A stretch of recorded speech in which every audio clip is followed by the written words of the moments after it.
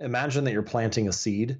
And so you plant the seed and it grows and sprouts out, and then it becomes like a small sapling, and then it grows into a young tree. And then eventually, after many years, it matures into an adult tree. Yeah. But at no point in that process were you ever yelling at the tree for only being a seed or for only being a sapling or for, being a young tree and not being mature yet. At each stage, it was perfect where it was. Yeah. And yet, despite that, despite the fact that you were satisfied with it at each stage, despite the fact that the tree was happy at each moment, it never stopped growing. It never stopped improving because that's just what a tree does. This is Ari Meisel from lessdoing.com, and you're listening to my friend Ash Roy on the Productive Insights podcast. Welcome to the Productive Insights podcast, where you can learn how to systemize, automate, and scale your business via the internet. To access previous episodes and useful productivity tips, go to www.productiveinsights.com. Now, here's your host, Ash Roy. Hello there, this is Ash Roy, the founder of ProductiveInsights.com, with a quick message for you. If you'd like to grow your business profitably and fast, head over to getmetodone.com, where you can learn more about the Productive Insights membership program, which is designed to help you grow your business profitably and fast. We help you get clear on your target audience and create an irresistible offer around the specific problem that you solve for your audience. Once we've established an offer that's a good fit for your audience, we then help you to scale your business using marketing automation, which means you spend less time working and more time enjoying the fruits of your labor. If you'd like to learn more, head over to getmetodone.com right now and take that first step towards your business success and your time freedom. I hope you enjoy this episode and get a ton of value from it. I look forward to seeing you at getmetodone.com. This is episode 175, which you can access at productiveinsights.com/175. Today's guest is someone I have been following for several years. Our guest's name is James Clear, and he is the author of Atomic Habits. James shares some really great tips around how to use habits to increase your productivity and, more importantly, improve your quality of life. You see, once you create a habit and you form those grooves in your brain associated with that habit, the resistance to performing that activity falls away, even if the activity was something that you previously found challenging or daunting. Habits can be incredibly powerful and can work for you or against you. In this episode, James talks about how to break through your plateau of latent potential, what that means in terms of habit creation, how to change your physical environment to increase your likelihood of sticking to habits you choose to adopt or breaking habits you choose to break, and lots more. I'm really excited to share this episode with you, and I'm also excited to let you know that the Productive Insights membership program is still open to founding members. If you'd like to find out more, head over to getmetodone.com. That's getmetodone.com, and you can join right away as a founding member and lock in your founding membership monthly fee of $99 US a month for the life of your membership. I am planning to increase the monthly membership rates for new members, but founding members get grandfathered in.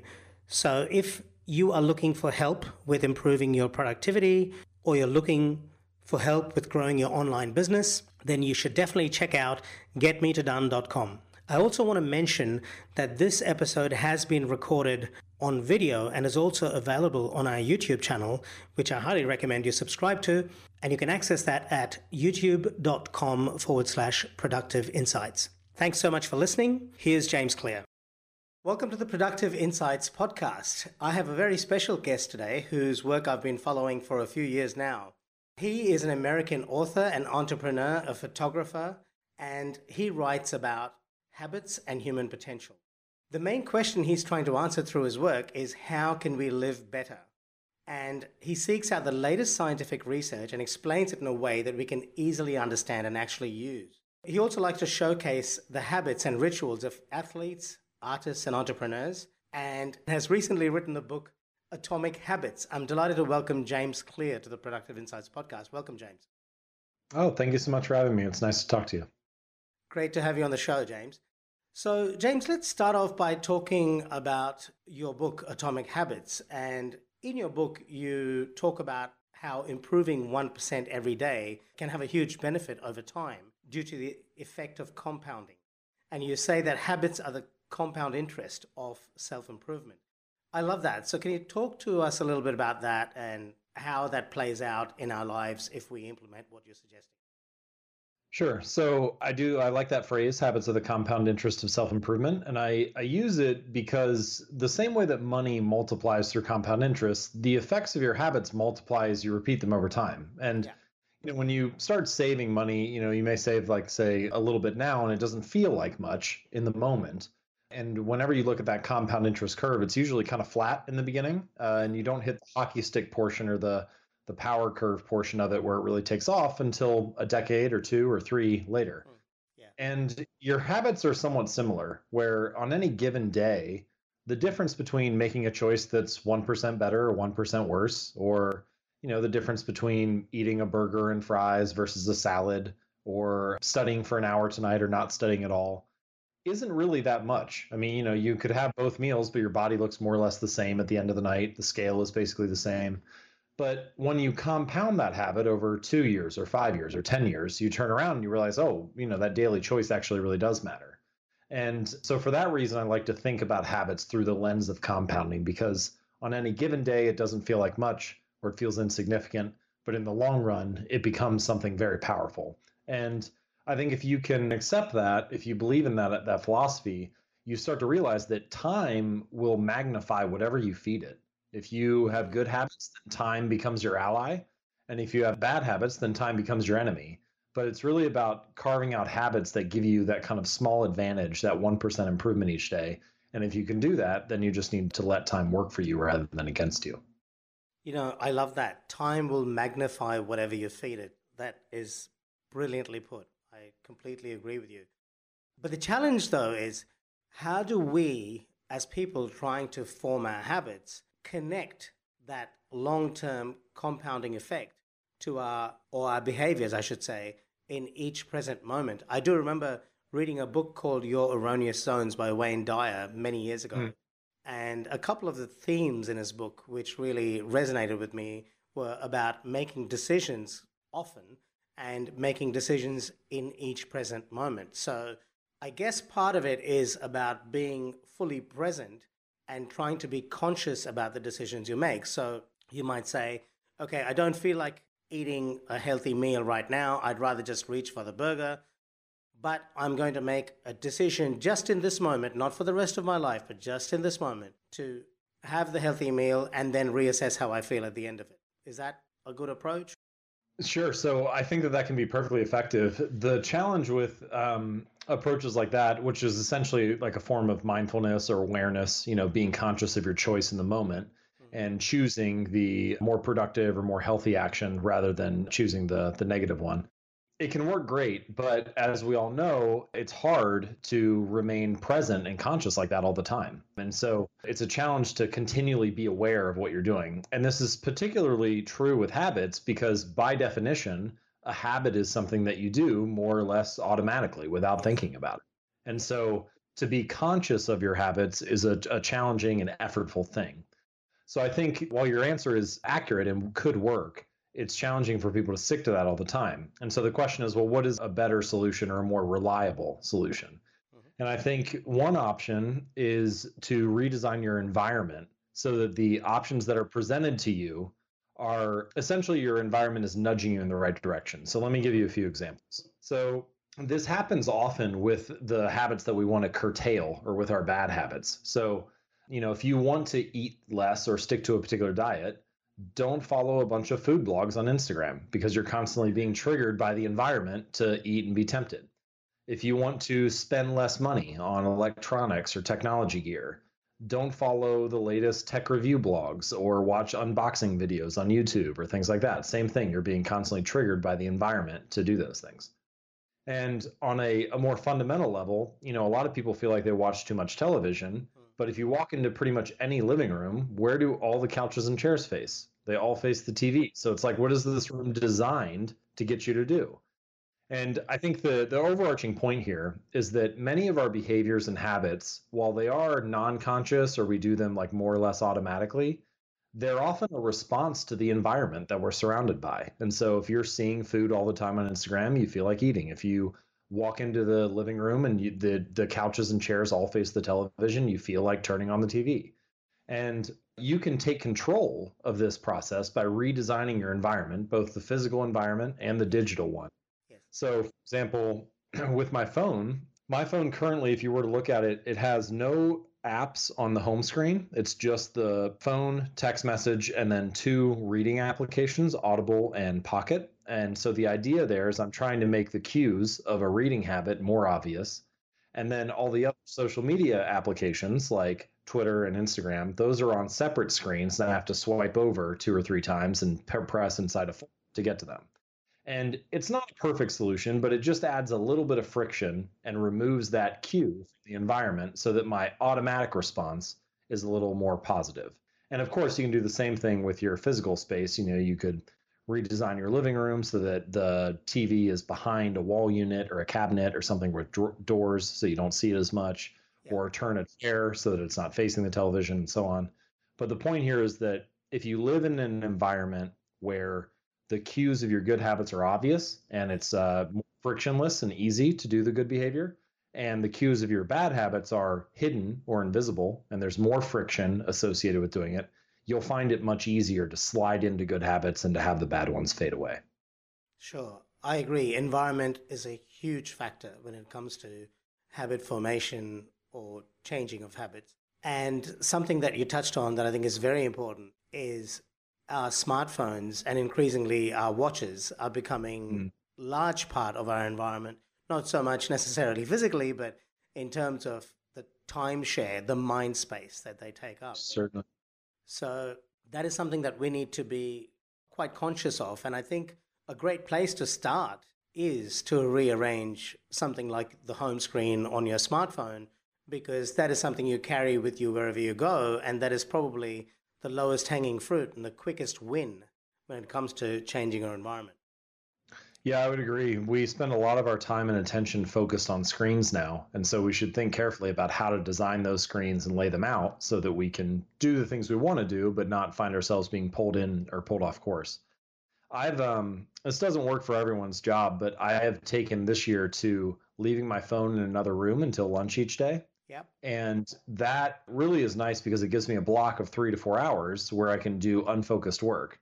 And what's interesting about that is, and this ties in with some of the ideas from Atomic Habits, if I have my phone next to me, I'm like everybody else. I'll check it every 3 minutes. Yeah. But if I keep it in another room, I have a home office. And so it's only about 45 seconds away, but I never go get it. And so the question to me is like, well, did I want it or not? Because like in one sense, I did want it because I would check it every 3 minutes if it was here, but I never wanted it bad enough to go 45 seconds and get it. Right. And I think that describes a lot of our digital habits, that they are so convenient and so frictionless. They're literally like a millimeter away from us. They're in our pockets all day long.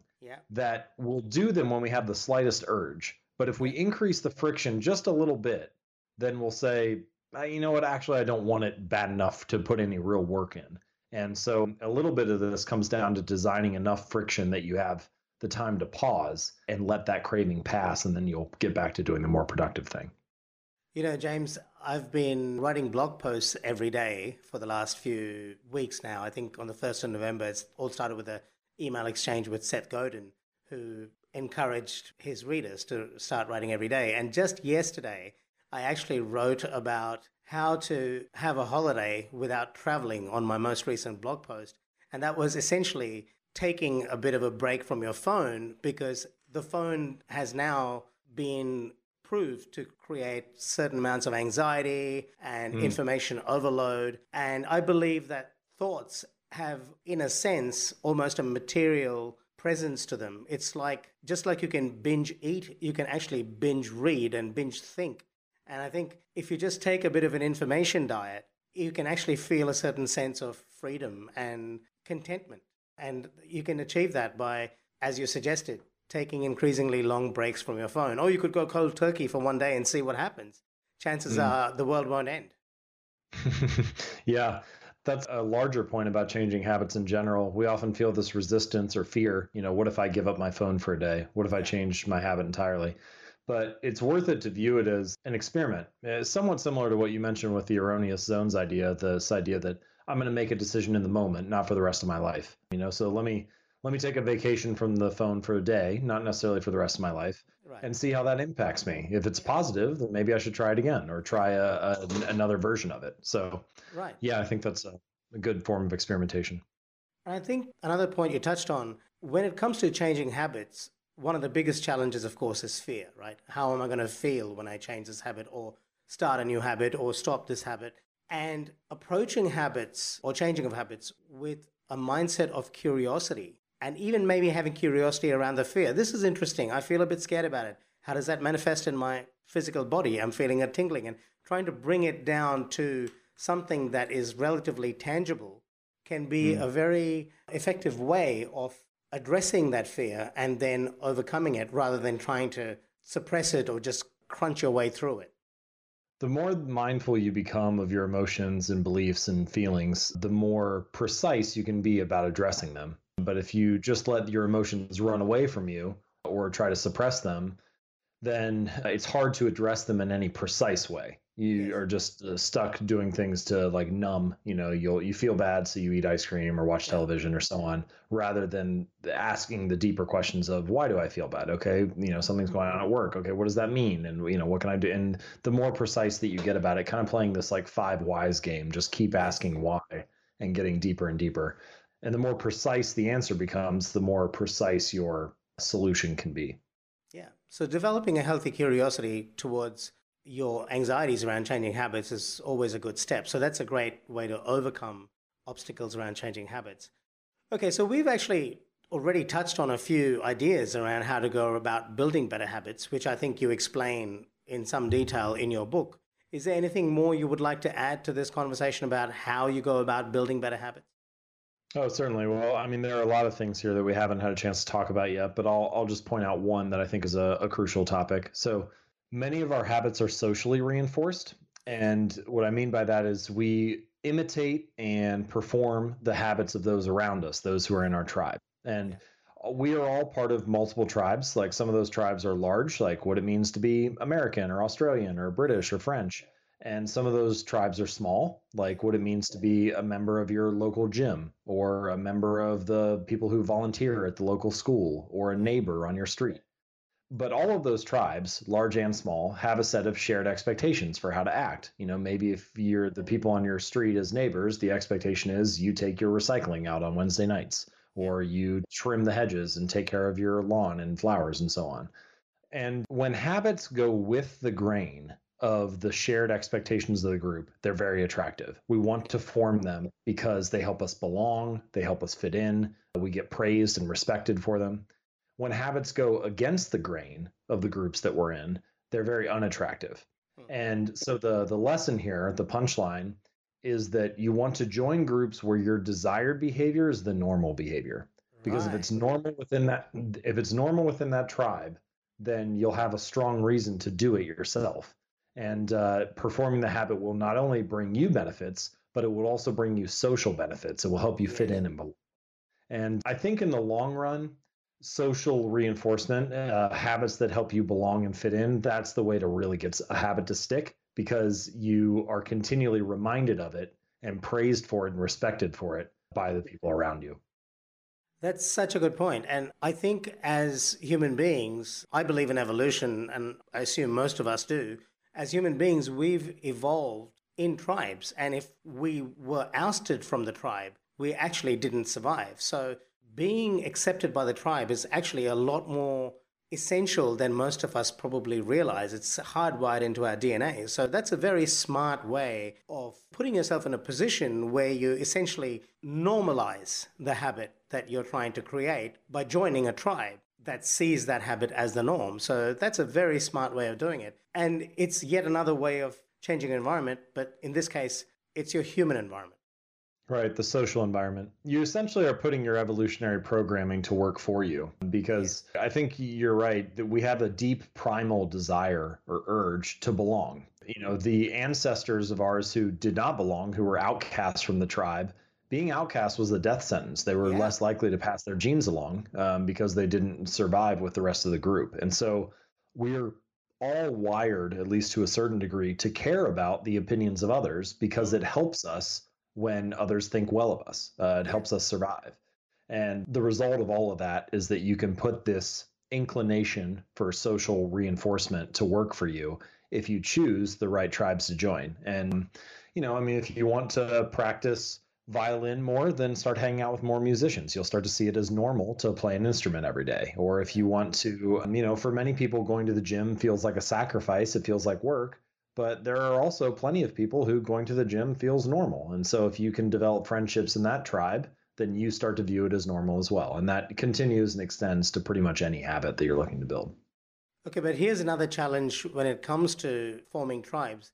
These days, forming tribes can be a bit of a challenge because people are so caught up with their digital devices that their heads are buried in their phones. You often go to a gym and people are, poking away at their phone screens, probably trying to choose a music track they want to listen to or whatever it is. How do you overcome that challenge?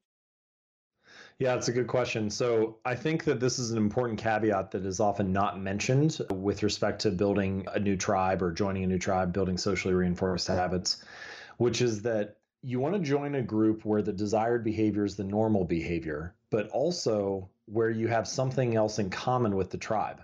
So the example that I like to give is my friend Steve Cam runs a company called Nerd Fitness. And so Nerd Fitness is all about getting in shape, but it's specifically for people who identify as nerds, people who love Spider-Man or Batman or Star Wars or Legos or all kinds of other things that nerds are into. And the nice thing about it is that if you are the type of person that reads that site, you can come in and say, okay, what I really want is to get in shape. So I want to join a group where the desired behavior is the normal behavior. I want to join a group where exercise is normal. Yeah. But for many people, going to the gym for the first time or working out and for the first time in a while is intimidating. It doesn't feel easy to join that tribe. And this is further difficult if people are always on their phones, as you just mentioned, and so on. But if you can come in and say, well, Mark and Lisa have a mutual love of Star Wars, and I can bond with them over our mutual love of Star Wars, and we can become friends over that secondary interest, then the primary thing that I was here for, which is exercise, becomes easier because my friends are already doing it.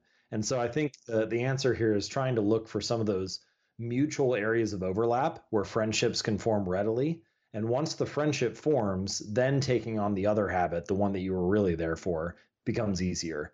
So it's really about looking for a group where the desired behavior is a normal behavior and you have a mutual area of overlap. Okay, great. Now let's talk about the plateau of latent potential. I absolutely love this. Can you explain the plateau of latent potential and how one breaks through to the other side?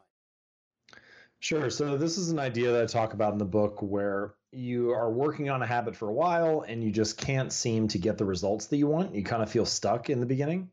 And the story that I like to use is imagine that you're heating up an ice cube, so you walk into a room, it's cold, you can see your breath, and the ice cube's sitting on the table, and you start to heat it up slowly, 1 degree, 2 degrees, 3 degrees, so on. You're heating this room up, but still the ice cube's sitting there. And then at some point, you make this little 1 degree shift, no different than all the ones that came before it, but you hit the melting point, right?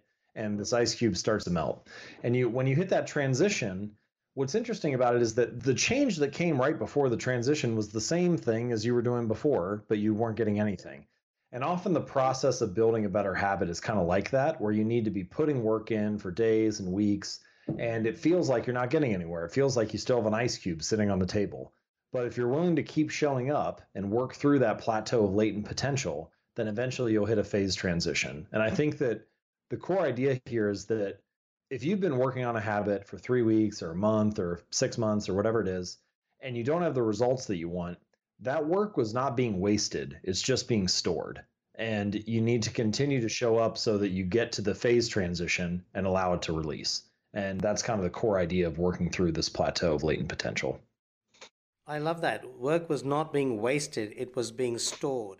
How does one actually keep that at the forefront of their mind. Let's say, for instance, you're trying to lose weight to a healthy extent, and you're trying to change your eating habits, you're trying to spend more time at the gym, you're trying to walk more. You're not going to see results for 2-3 months. You're not going to see any change in the scales. You're not probably going to see any significant difference in terms of your measurements. What do you do to actually stay true to that habit for that period of time? It's a great question. There are a couple different solutions, but I'll offer one right now, which is to focus on the identity that you're trying to build rather than the outcome you're trying to achieve. Yes. And so the idea here is that people will often start the process of changing a habit or doing something different by saying, okay, what kind of result do I want? All right, I want to lose, a certain amount of weight in the next 6 months or something like that. But instead, I think it can be useful to ask yourself, well, who is the type of person that could lose weight? And maybe you realize it's the type of person who doesn't miss workouts. And so now your focus shifts from what the number on the scale says or what your measurement is to how can I be the type of person that doesn't miss workouts? How can I make sure that I show up each day, even if I'm not getting the results that I want yet? And so by focusing on fostering that identity, you not only reinforce the habit, but you actually shift your attention to the thing that delivers the result anyway. I think this is a common mistake or misconception people have.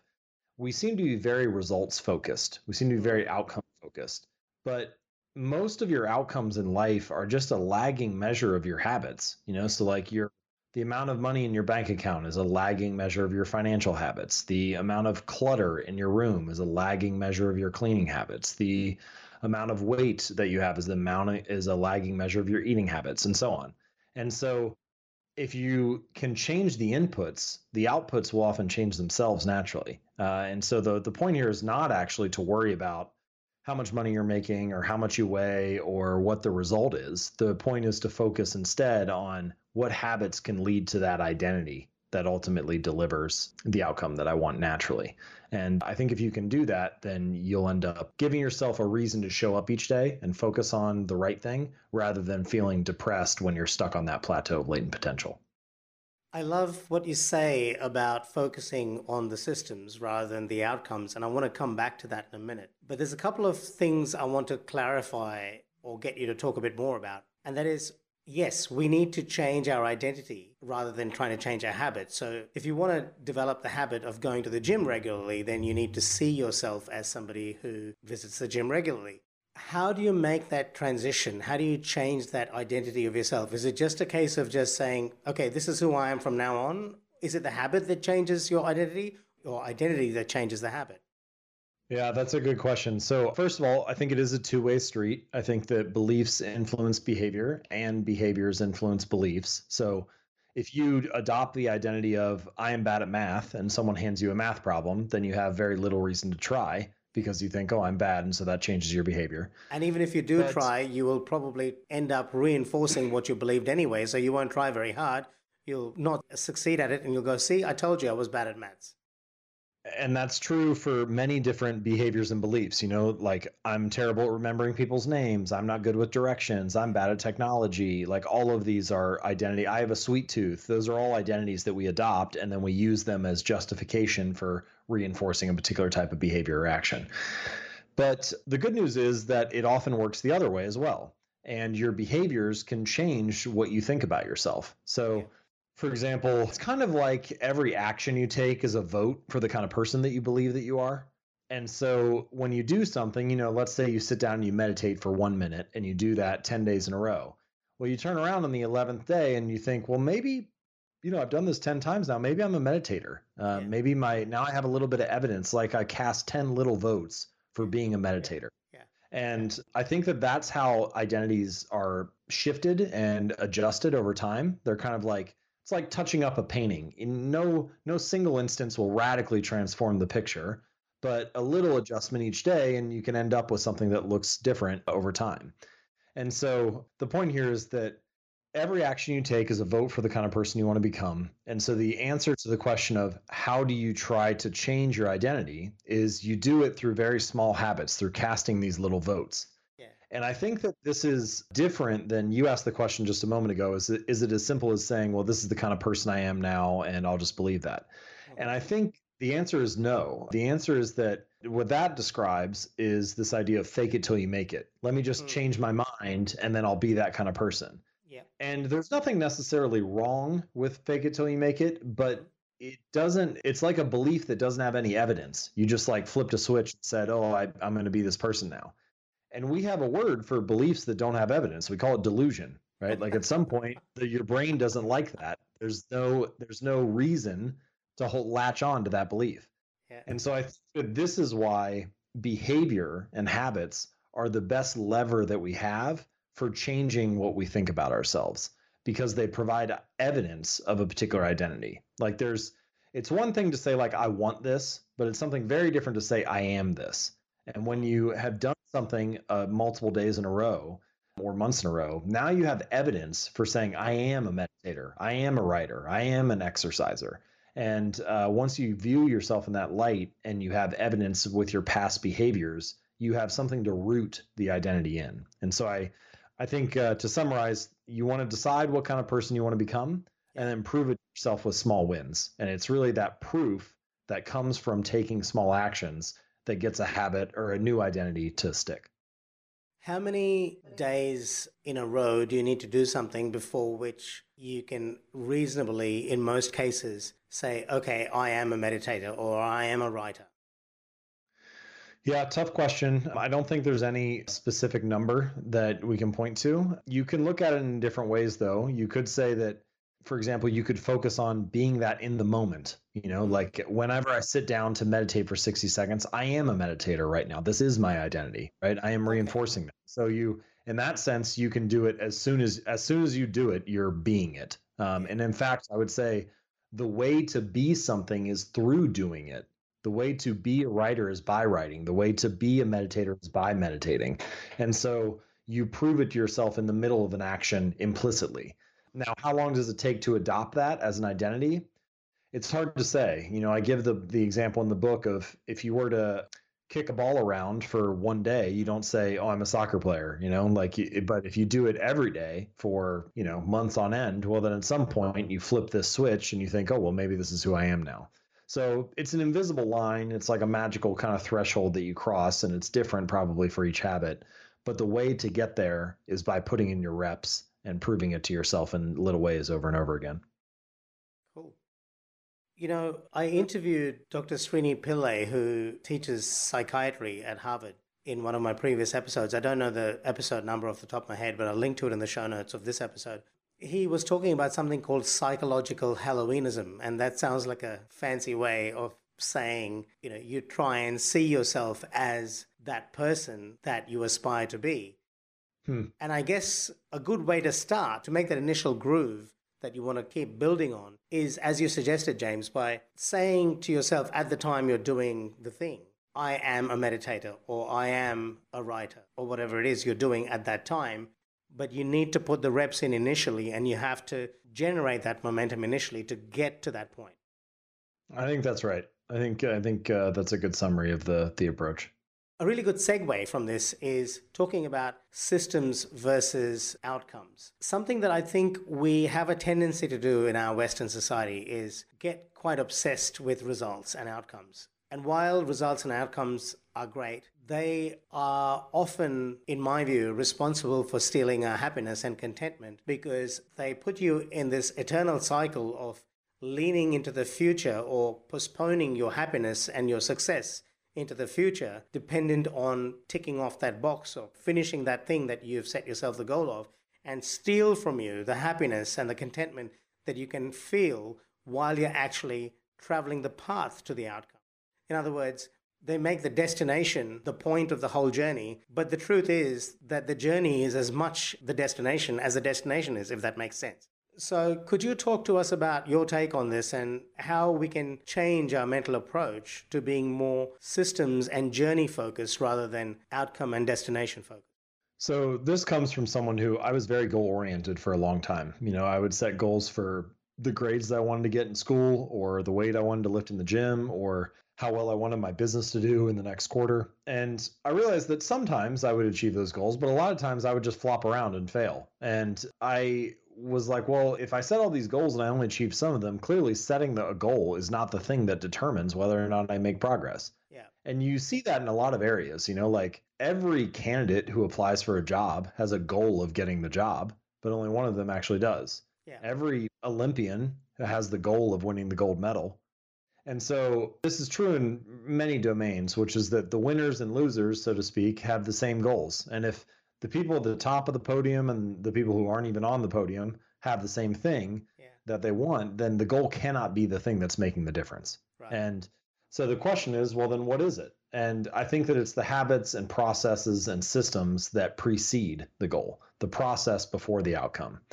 And as you mentioned, there are a couple other issues with goals as well, which is that one of which is they rob you of your happiness in the moment because you're always thinking about getting to the next milestone rather than enjoying the place that you're at right now. And there's no easy solution to that. The best metaphor I've found or story that I've found that I like is imagine that you're planting a seed. And so you plant the seed and it grows and sprouts out, and then it becomes like a small sapling, and then it grows into a young tree. And then eventually, after many years, it matures into an adult tree. Yeah. But at no point in that process were you ever yelling at the tree for only being a seed or for only being a sapling or for, being a young tree and not being mature yet. At each stage, it was perfect where it was. Yeah. And yet, despite that, despite the fact that you were satisfied with it at each stage, despite the fact that the tree was happy at each moment, it never stopped growing. It never stopped improving because that's just what a tree does. And so I have tried to look at growth and ambition and improvement through that same lens from my own life, that at each stage, you can be perfectly happy where you are, but you'll continue to improve and drive and be driven for improvement because that's just what humans do. Humans grow, humans improve. And so that allows me to continue the quest to get better while not sacrificing all of my happiness in the moment.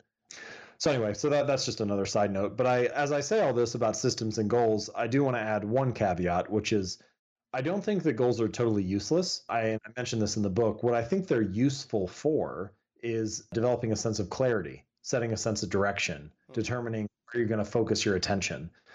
But once you've done that, it's useful to put the goal on the shelf, so to speak, and focus almost exclusively on the system. And I think that most people, most of the time, I guess I should say most of us, most of the time, because I think we all fall into this, probably spend like 90% of our time thinking about goals and outcomes and the results we want and where we want to get to. And maybe only 10% of our time thinking about the habits and processes that we need to build. Yeah. And I think we should probably flip that. And maybe we spend 10% of our time thinking about what we want to achieve and where we want to go, what direction we want to move in and get some clarity. And then 90% of the time on systems, habits, and processes. I wonder why it is that we are so drawn to planting our flag at the top of that hill. The whole Hollywood kind of story where you struggle and you nearly die getting to the top and you plant your flag at the top of the hill, when maybe it's more appealing and it's more dramatic than systems and processes, which can be a lot less dramatic and quite mundane. Well, I think if we bring it back to an evolutionary argument and scale it down to like the basic biological fundamentals, humans are goal-directed organisms. And what I mean by that is we have the goal to reproduce. We have the goal to find food and water. We have the goal to achieve safety and shelter.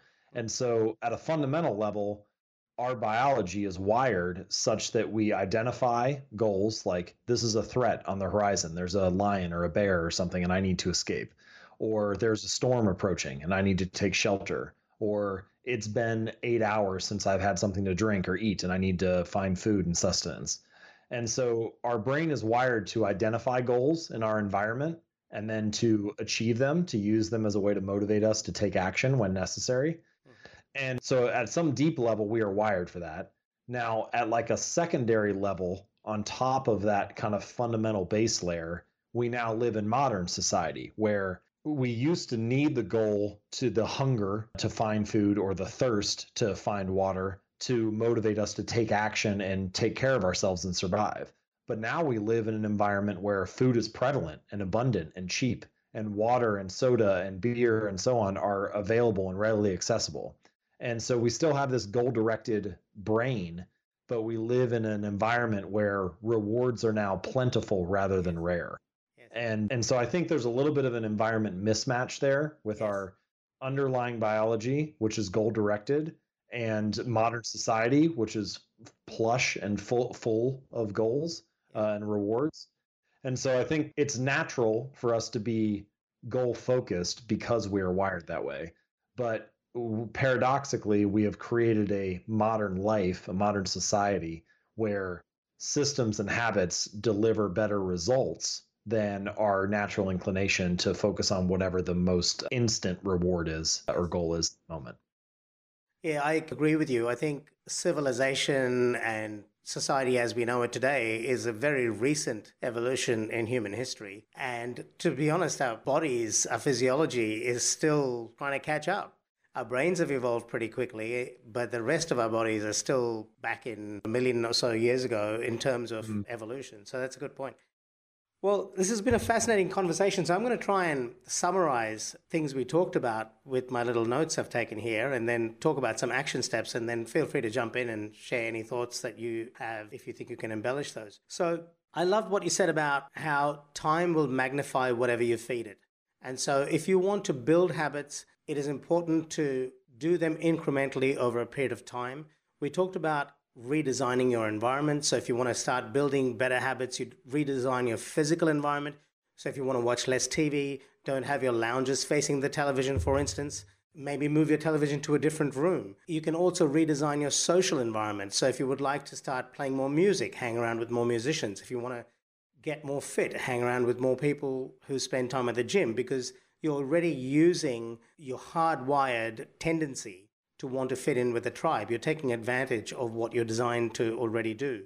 If you want to break a habit like accessing your phone too much, then increase friction to access. Put your phone in another room, or just put one step or two steps between you and the result that you were achieving from having done the habit before. Another example you shared, which I liked, was social media apps can go on 2 or 3 screens deep inside your smartphone, so you don't have them sitting on the home screen. You're less likely to want to access those. It's going to be that much more annoying to have to get to those social media apps. There's another thing I wanted to add to that as well.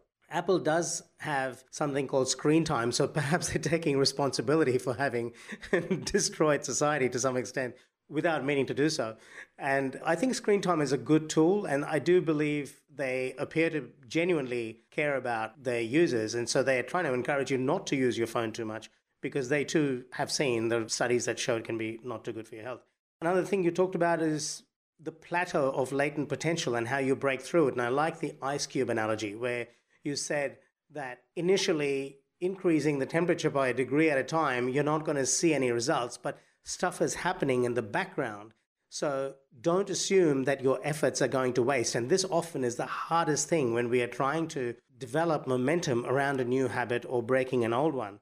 2 things that you said that really resonated with me around that idea were your work isn't being wasted, it's being stored. And I really like that. The idea that comes to my mind is potential energy. It's being stored like potential energy, and the kinetic energy is something that happens a bit further down the track. Apologies, it's a bit of a physics analogy. I used to be a physics buff.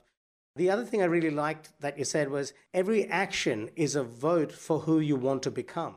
So an important part of changing your habits or developing good habits is starting to see that as part of your identity. Now, that doesn't mean you just go, oh, from now on, I'm this person, and you don't just fake it till you make it, because that's delusional. But if you consistently perform that habit every day, and while you're performing that habit, you say to yourself, okay, right now I'm a meditator, right now I'm a writer, and you do that for enough days in a row, and you use the technique we talked about earlier on about making decisions in each present moment, not for the rest of your life, just for this moment, you can then develop some momentum and continuity around that habit, which then will give you the evidence which you probably need on a subconscious level to say, yes, I'm a writer, I have arrived. The other thing you also talked about was the idea of planting a seed, and I really liked what we said about systems versus outcomes. And you explained that while being outcome-oriented might have been useful a few thousand years ago, we can have the luxury of focusing on being systems-oriented and being able to enjoy the journey rather than just being obsessed with the destination, and enjoying the journey as well as the destination. Is there anything else you'd like to add? No, I think that's a wonderful summary, and we were able to cover a lot. So I'm glad that we were able to get into some of those ideas, and I think it was good. Okay, now most importantly, how does someone buy the book Atomic Habits? Because I think it's a great book. I've bought it. I confess I haven't read every chapter of it, but I've had a skim through it, and I look forward to reading it in detail and taking notes. So how does someone get their hands on the book, and how do people find out more about you, James? Yeah, well, thank you so much for the opportunity. It's been wonderful to chat about some of the ideas. So, the book is called Atomic Habits, an easy and proven way to build good habits and break bad ones. And you can find it at atomichabits.com. And on that page, I also have a couple downloads and instructions for getting like a guide on how to apply the ideas in the book to parenting, how to apply the ideas to business, a habit tracker for tracking your habits. Anyway, all of that is at atomichabits.com. And if they want to find out more about you, that's jamesclear.me. Jamesclear.com. And yeah, you can check out, I have articles organized by category. So you can just poke around, see which ones are interesting to you. Social media links are also at jamesclear.com. So yeah, feel free to check it out and see what you like. Look, for those who are listening or watching this on YouTube, I highly recommend you check it out because I've been following James's work for years, and he is a good writer, and he's developed that by developing a good writing habit. So I highly recommend it. Thank you so much for being on the show, James, and maybe I can have you back on again sometime. Yeah, wonderful. Thank you. Okay, take care. Thanks for listening to the Productive Insights Podcast. You can find all the links in the show notes below this episode on productiveinsights.com. You can also ask questions in the comment section that Ash personally answers. How can Ash help you today?